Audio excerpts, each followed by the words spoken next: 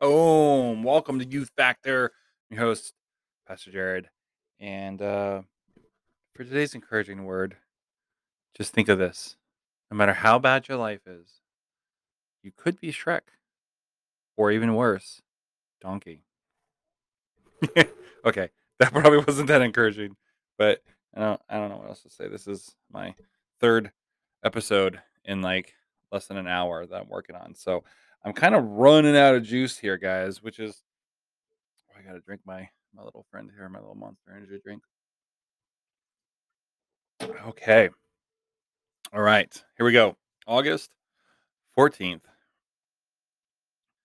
Could there be a greater consolation known to man than these six hope-giving words?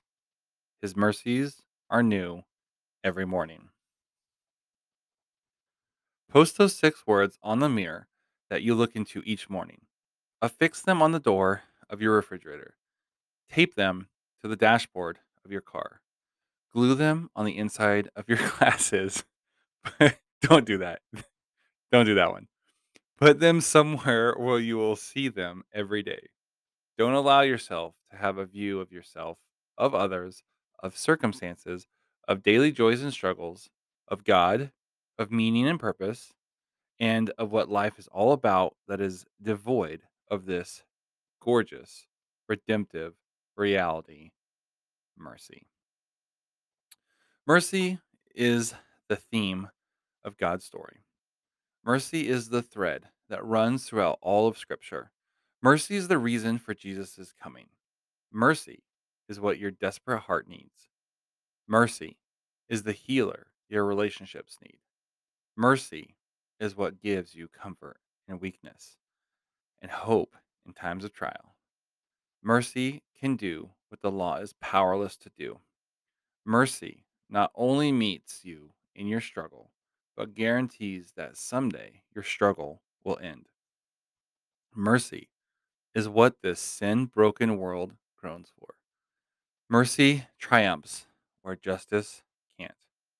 If God offered us only justice, no one would run to him. It is the knowledge of his mercy that makes us honestly face ourselves and gladly run to him. It is mercy that we will sing about and celebrate a million years into eternity. I love the words of Lamentations 3:22-23. The steadfast love of the Lord never ceases. His mercies never come to an end. They are new every morning. Great is your faithfulness. Let these amazing words sink in. If you are God's child, they describe your identity and your hope. They give you reason to get up in the morning and to continue. They enable you to face and admit how messed up you really are. They allow you to extend mercy to the failing people around you.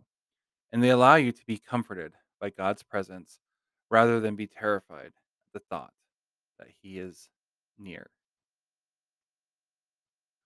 Not only does God lavish on not only does God lavish on you love that will never cease and grace that will never end. And not only is he great in faithfulness, but in mercy he extends to you and to me is renewed each new morning. It is not tired, stale, irrelevant. Oh my gosh. I'm like literally trying to say two words irrelevant, worn out, ill fitting, yesterday mercy. Nope, God's mercy is new morning mercy. It is formatted. It is, wait, what? It is formatted and, where am I? For the needs of your day. It is sculpted to the shape of the weaknesses, circumstances, and struggles of each and every one of his children. Yes, we all get the same mercy, but it doesn't come to us all in the same size and shape. God knows who you are knowledge, power, and compassion. Oh, God knows who you are, where you are, and what you're facing.